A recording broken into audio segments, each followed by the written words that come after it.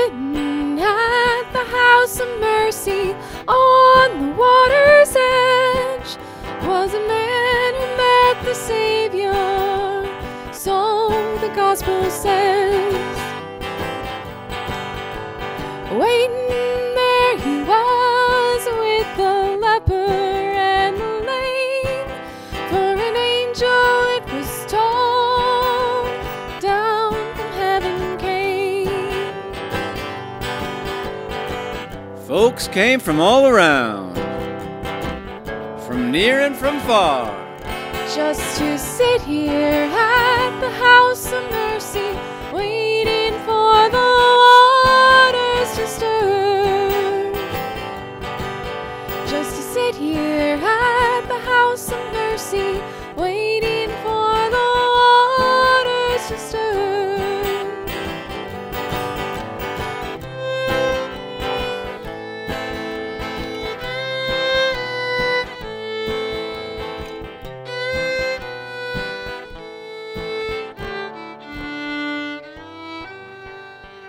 Frankly, Jesus came to show us how to be human much more than how to be spiritual. And the process still seems to be in its early stages. I would say so. Hey, Reverend Russell isn't able to be here with us today. He is in the desert visiting with a critically endangered fish. In the desert. In the desert. Okay. And that's for real. And so Phyllis is filling in for Reverend Russell tonight. Thank you, Phyllis. Do you want to welcome these beautiful people? Yes, welcome, beautiful people. Thanks for being here tonight. Everyone who's watching on the, whatever it is you watch on your phone or anything. And for those listening to the podcast, we're glad you're with us. And maybe someday we'll see your face in the pews. That would be great. And we have an important announcement coming up next, which maybe you could start us off with a little jingle for that, and Ann Britt's going to come and make that announcement. $34 gets a lot. $34 gets a lot. God is good and hell is hot. $34 gets a lot.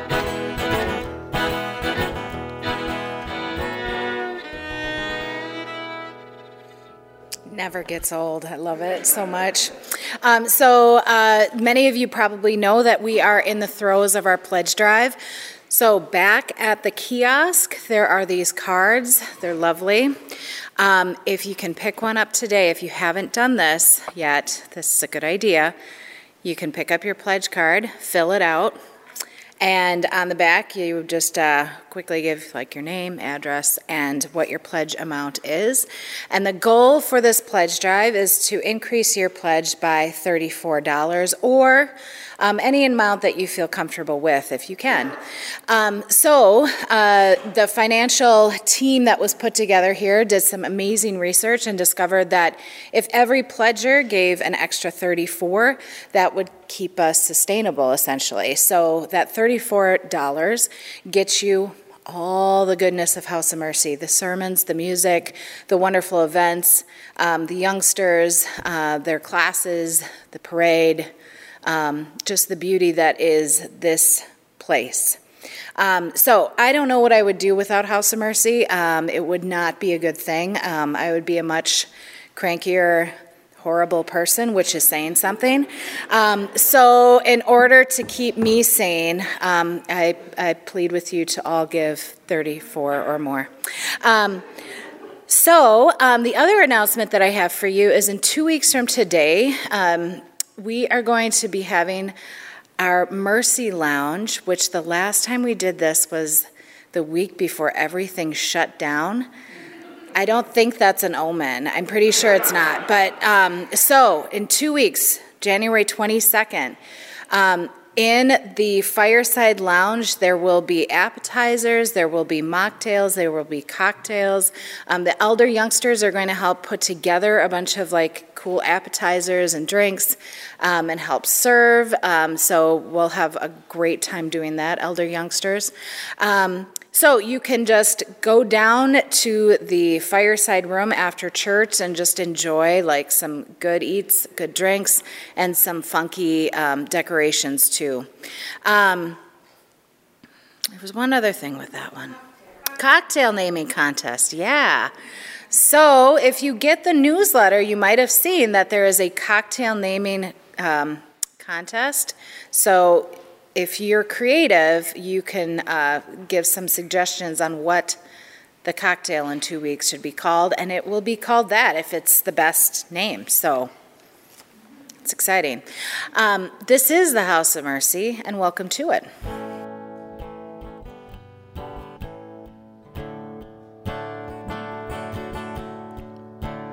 Come thou fount of every blessing, tune my heart to sing thy grace. Streams of mercy never ceasing, call for songs of loudest praise. Teach me some melodious sonnet, sung by flaming tongues above. Praise his name, I'm fixed upon it, name of God's redeeming love.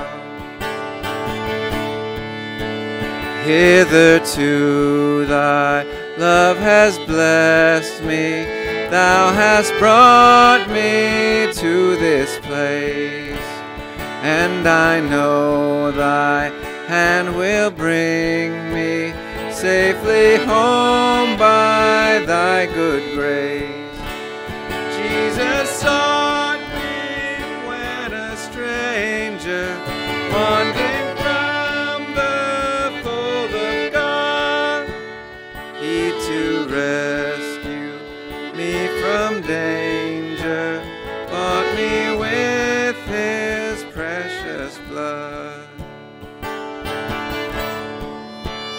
Oh, to grace, how great a debtor daily I'm constrained to be. Let thy goodness, like a fetter, bind my wandering heart to thee. Road till wander, Lord, I feel it. Road to me. Here's my heart, oh, take and seal it for thy courts above. God of mercy, as we gather here tonight in your presence and in the presence of each other, help us to open to your healing grace. Teach us how to pray into the open spaces between things, even if they are minuscule, so that your healing grace can pour in where we don't think it could ever reach. Help us open to walk the track before us with dignity, grace, and humility. Help us to embody our faith and walk in the world as you walked. Open our eyes to your beauty. Open our ears to your words of mercy. Open our minds to your gift of inspiration. Open our hearts to your love in the faces of you around us. Amen. The peace of Christ be with you all. Let us offer each other some sign of peace. If you have ever thought, I wonder what it'd be like if House of Mercy's original music leader, whatever the name is, and Elvis Presley were one person, then you'll really enjoy this guest. This is Silas Presley. He introduced me to Avatar: The Last Airbender years ago, and now I get to introduce him to you. Please give a warm House of Mercy welcome to your own Silas Presley. Peace. All right, I'm going to sing a song for you guys. This is I Got a Name by Jim Croce. Like the pine trees lining the winding road, I've got a name. I've got a name, like the singing bird and the croaking toad. I've got a name, I've got a name, and I carry it with me like my daddy did. But I'm living the dream that he kept here, moving me down the highway, rolling me down the highway, moving ahead so life won't pass me by. Like the north wind whistling down the sky, I've got a song, I've got a song. Like the whirlwind and the babies cry, I've got a song, I've got a song. And I carry it with me and I sing it loud. If it gets me nowhere, I'll go there proud. Moving me down the highway, rolling me down the highway, moving ahead so life won't pass me by. And I'm gonna go there free, like the fool I am and I'll always be. I've got a dream, I've got a dream. They can change their minds, but they can't change me. I've got a dream, I've got a dream. Oh, I know I could share it if you want me to. If you're going my way, I'll go with you. Moving me down the highway, rolling me down the highway, moving ahead so life won't pass me by. That's all.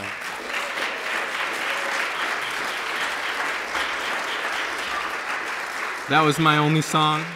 Thank you very much. I do this for you and for our Lord. God of mercy, teach us to listen and be still amidst the intensity and chaos of the world that we live in and the messes that we sometimes create for ourselves and the people that we love. Help us to see that every single moment is an opportunity to move deeper into relationship with you, with ourselves, and with each other.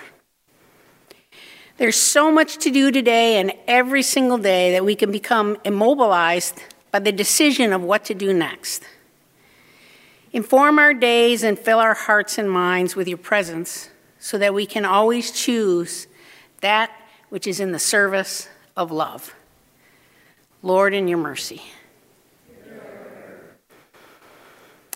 God of mercy, help us to recognize and be grateful for what we have and who we are.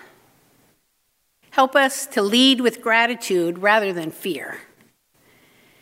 In a world that constantly pushes us towards bigger, better, faster, more, help us to reach for the greatest possible while staying grounded in the reality of accepting what is. So much we strive for something different because we cannot tolerate what is right now. Help us to lean in and appreciate before moving out into wanting more. Transform our reflexive grasping into reflective gratitude. Lord, in your mercy. God of mercy, we need you right now as much as any other people has ever needed you. Our leaders need guidance and wisdom, peace and grace. Help us all to reach across divides and listen well to whatever truth in humanity is being spoken, even if we do not like the speaker. Move us all away from the mentality of winning and losing and open our hearts and minds to caring, compassion, and connection. Lord, in your mercy. God of mercy, help us to see you in ourselves and in each person we encounter. Help us to live the kingdom with grace and kindness, especially when we're hurt or afraid. There's so much to fear in this world of toxic dumps and assault rifles, hatred and rage. Ignite the flame of resistance within each of us, turning towards you and leaning in, so that we never become that which we do not want to be controlled by. Help us to resist and turn again and again towards beauty and light and grace. Lord, in your mercy. God of mercy, give us grace and peace and kindness when we feel most pressed to the wall. There are so many people who are suffering, and so many of us that have wells of darkness and grief in our own lives. Help us to release the grip of fear. Take all the pain and rage and darkness and relieve us of the burdens of shame and sorrow. Open our hearts and minds and spirits to the yoke of lightness that you offer. Be with us in this time of silence as we remember those who suffer.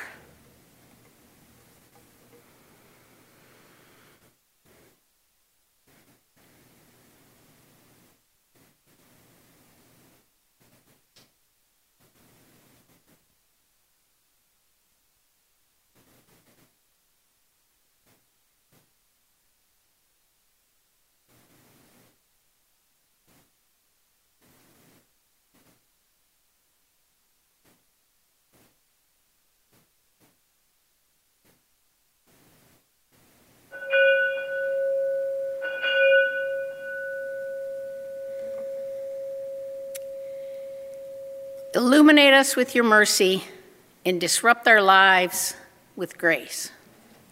Amen.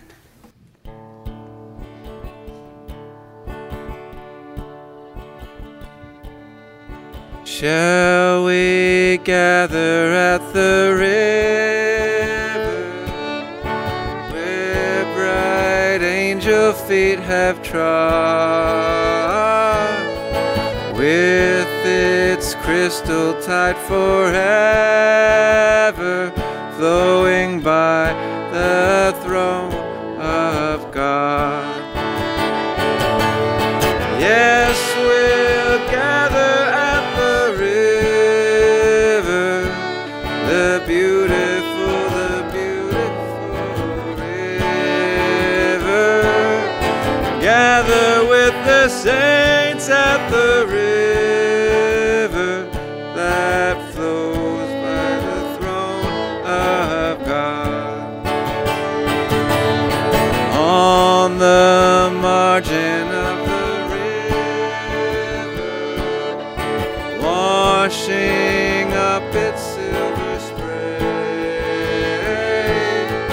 we will walk and worship ever all the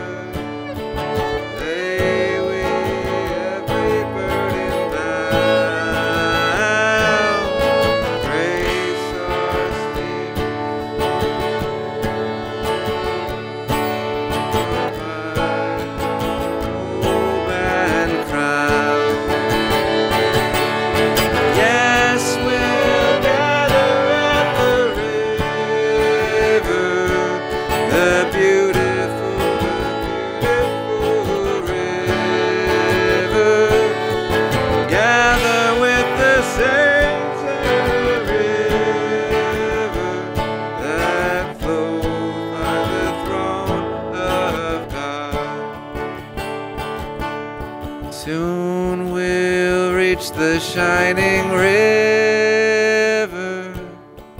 Soon our pilgrimage will cease.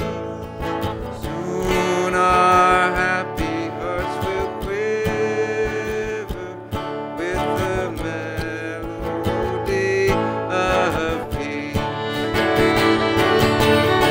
Yes, we'll gather at the river, the beautiful river. Gather with the saints at the river that flows by the throne of God.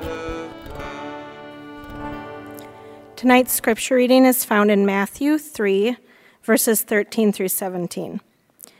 Then Jesus came from Galilee to John at the Jordan to be baptized by him. John would have prevented him, saying, I need to be baptized by you, and do you come to me? But Jesus answered him, Let it be so now, for it is proper for us in this way to fulfill all righteousness. Then he consented. And when Jesus had been baptized, just as he came up from the water, suddenly the heavens were opened to him, and he saw the Spirit of God descending like a dove and alighting on him. And a voice from heaven said, This is my Son, the Beloved, with whom I am well pleased. The word of the Lord. You know, I don't know if I'm like this with other people, but almost every time I encounter John the Baptist, I have different feelings about him, like wildly divergent feelings. I know this, fortunately or unfortunately, because it's recorded in my sermons about him over 27 years. In 1999, I'm like, seems like such a drag. He's so mean and prickly and not festive. The next year, I'm like, wow, I love how not Christmassy he is. Because he always comes up around Christmas. But he's all locusts and desert instead of Christmas cookies and snow. So not vacuous frivolity. Cool. In 2016, I'm all, I love how anti-empire he is, revolutionary. And we need that rebellious Che Guevara-like energy. 2 years later, I'm like, he's such a vindictive, angry man. So male. And then right around the bend, I love his you must increase, but I must decrease energy. He says that in the Gospel of John. How non-ego driven he is. How not mannish. Clearly, I'm not to be trusted. Or I do some projecting. I mean, John does come across a little differently in the different Gospels, and different times call for different words, I guess, but I'm clearly not consistently objective. And this time, with this whole year of spiritual practice we're doing at House of Mercy in my mind, I found I had yet another response to the Baptist. I felt sort of sad for him. I think this is a new one. I mean, okay, here are these two cousins, John the Baptist and Jesus. Before John is even born, an angel makes his parents promise that John will never drink wine. Never, ever drink wine or strong drink. His cousin Jesus, on the other hand, comes eating and drinking, and people call him a glutton and a drunkard, a friend of sinners.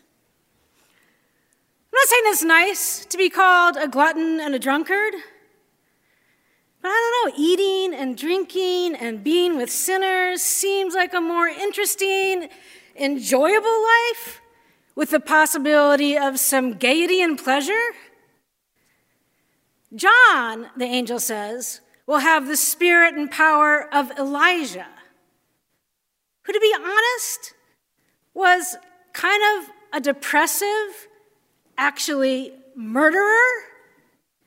He kills 450 prophets of Baal. 450. That's a lot of murdering. And his cousin Jesus will bring peace on earth and goodwill to men. This is a little bit speculative, but since the discovery of the Dead Sea Scrolls around the 1950s, which gave us a lot of information about this community in the desert in the days of Jesus and John the Baptist, the Essenes, who practiced lives of very strict ascetic rigor, austere discipline, renouncing material comfort and all worldly pleasure. Since the discovery of those scrolls, a lot of people have come to believe that that's the community that John the Baptist came out of, clad in animal skins, eating next to nothing, thundering out this message of apocalypse. It fits. And maybe his slightly younger cousin, Jesus, would have been destined for that same track, except he wasn't. It didn't work out that way. Jesus is actually notoriously lax in the ascetic department. He fails to maintain hardly any standard of purity, not simply advanced Essene purity, but the fundamental requirements of the Jewish law. I mean, he gets in trouble for the Pharisees for not washing his hands.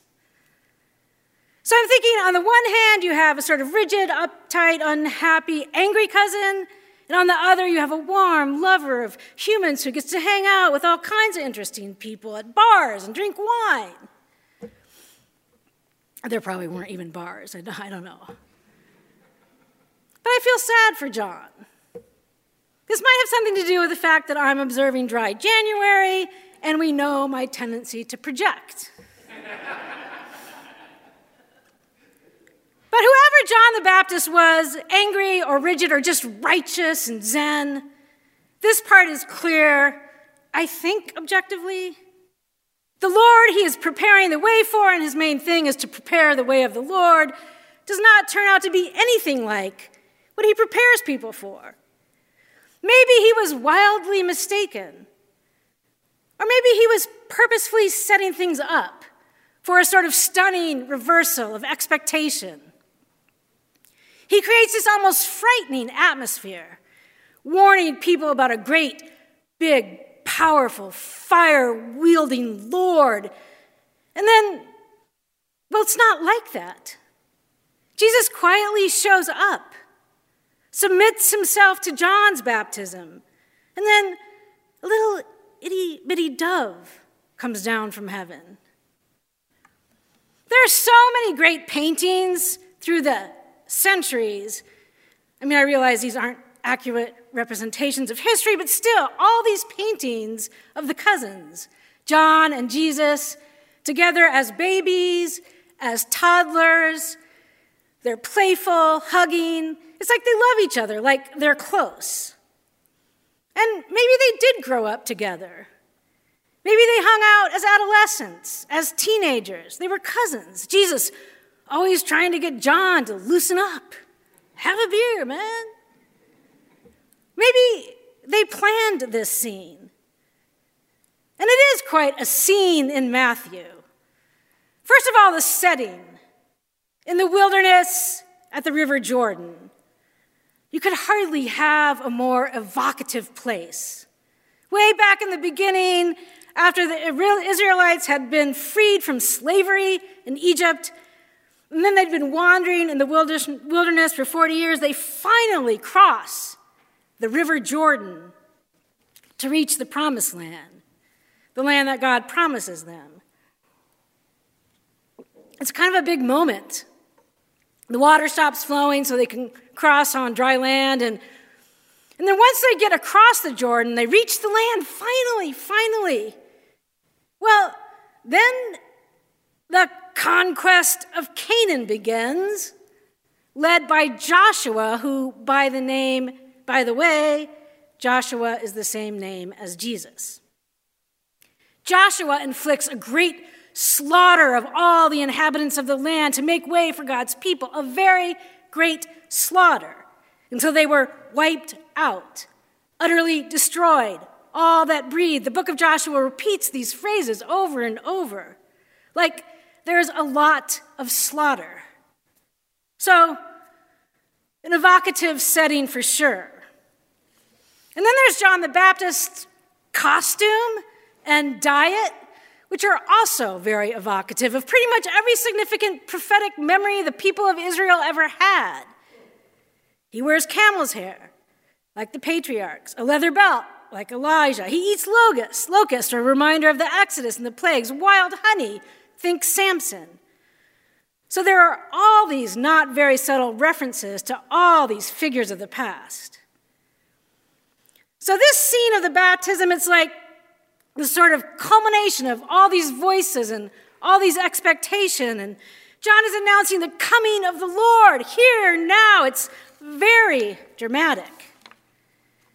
And all these people have come out to hear John and to be baptized, probably because they are eager for the Lord to come, for the promise to be realized, like their forebears crossing into the promised land after years of enslavement to Egypt. They too have been subjugated to a big, powerful empire, and they are sick of it, dominated by the unrighteous Rome, and they are ready for a change. They are ready for justice, which they might well have imagined as something that would end up being a little bit scary, violent.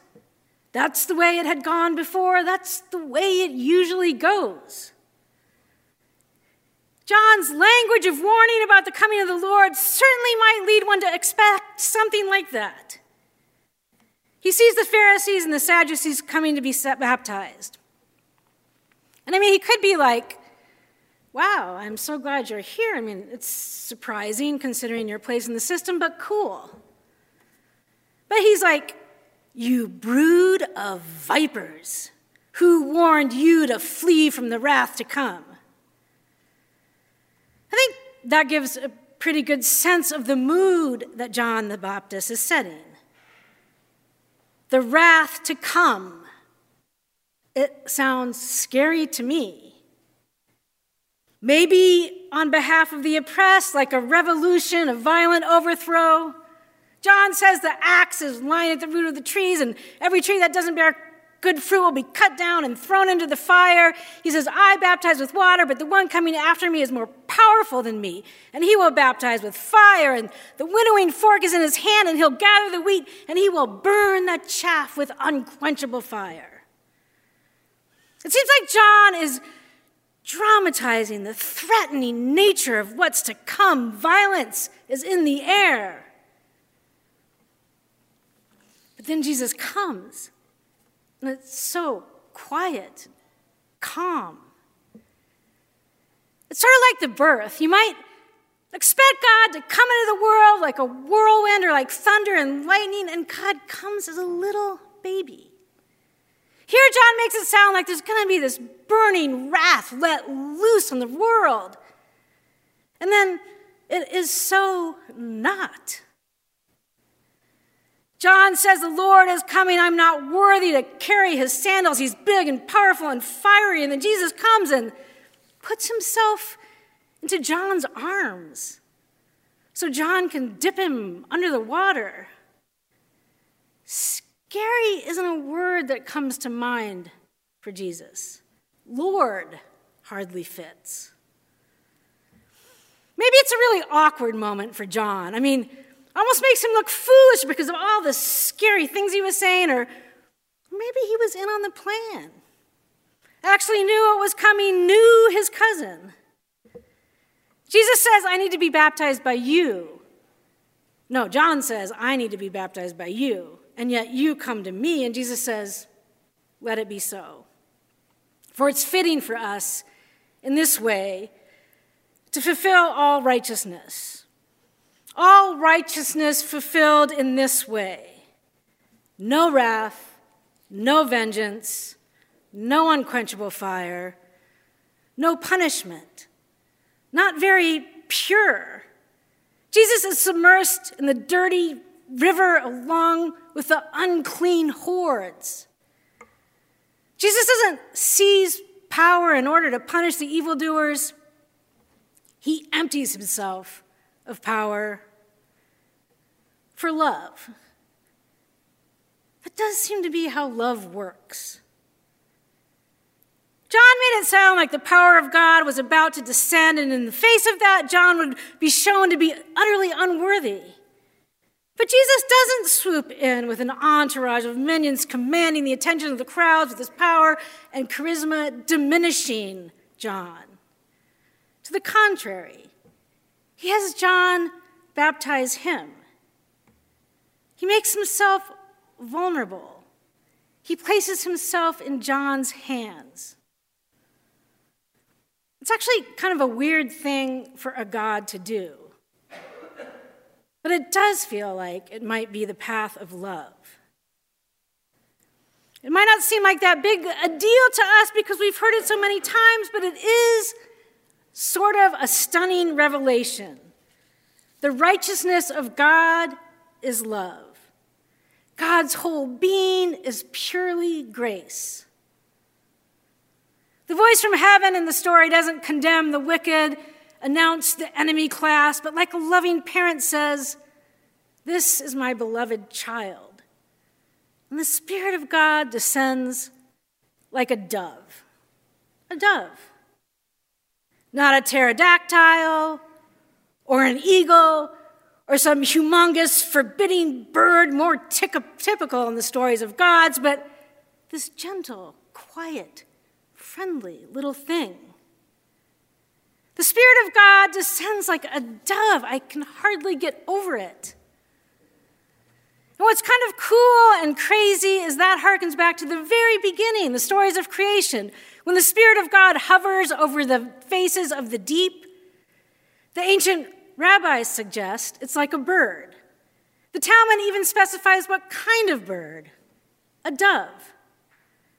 Like, this is what the Spirit of God has always been. It's surprising, maybe, to think of the Spirit of God this way. Especially, maybe, when you realize that a dove is, in fact, a pigeon by another name.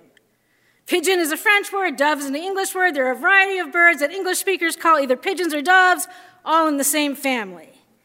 The Spirit of God comes down from heaven as a pigeon, probably gray. The text never says white. Think of the pigeons that are forever nesting in your eaves. People often call them pests. They're everywhere. In the worst places that humans have created, neglected projects, abandoned buildings, and in some of the best places. Rome's piazzas, art museums. They never leave us alone. It's all just not very holy seeming. But maybe we've been mistaken about what holy means.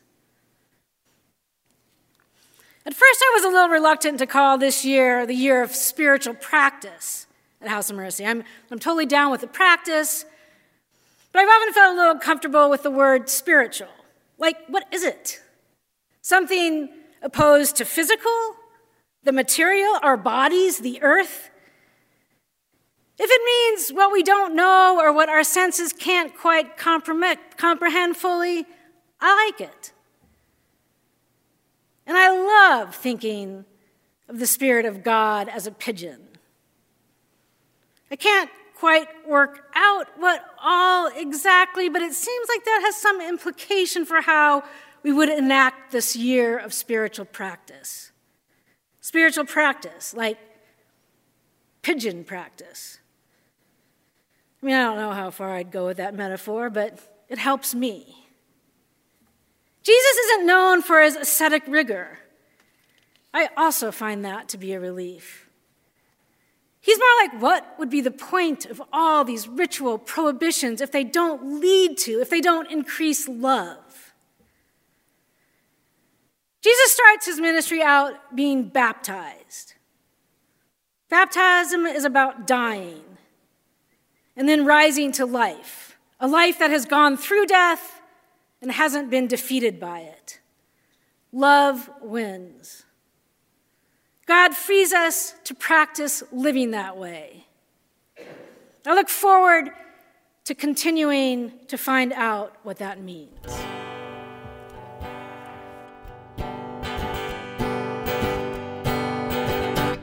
I'm gonna lay down my burden, down by the riverside, down by the riverside, down by the riverside. I'm gonna lay down my burden down by the riverside to study war no more. I ain't gonna study war no more. I ain't gonna study war no more. I ain't gonna study war no more. I ain't gonna study war no more. I ain't gonna study war no more. I ain't gonna study war no more. I'm gonna lay down my sword and shield down by the riverside, down by the riverside, down by the riverside. I'm gonna lay down my sword and shield down by the riverside to study war no more. I ain't gonna study war no more. I ain't gonna study war no more. I ain't gonna study war no more. I ain't gonna study war no more. I ain't gonna study war no more. I ain't gonna study war no more. I'm gonna try on my long white robe down by the riverside, down by the riverside, down by the riverside. I'm gonna try on my long white robe down by the riverside and study war no more. I ain't gonna study war no more. I ain't gonna study war no more. I ain't gonna study war no more. I ain't gonna study war no more. I ain't gonna study war no more. I ain't gonna study war no more. I'm gonna try on my starry crown down by the riverside, down by the riverside, down by the riverside. I'm gonna try on my starry crown down by the riverside to study war no more.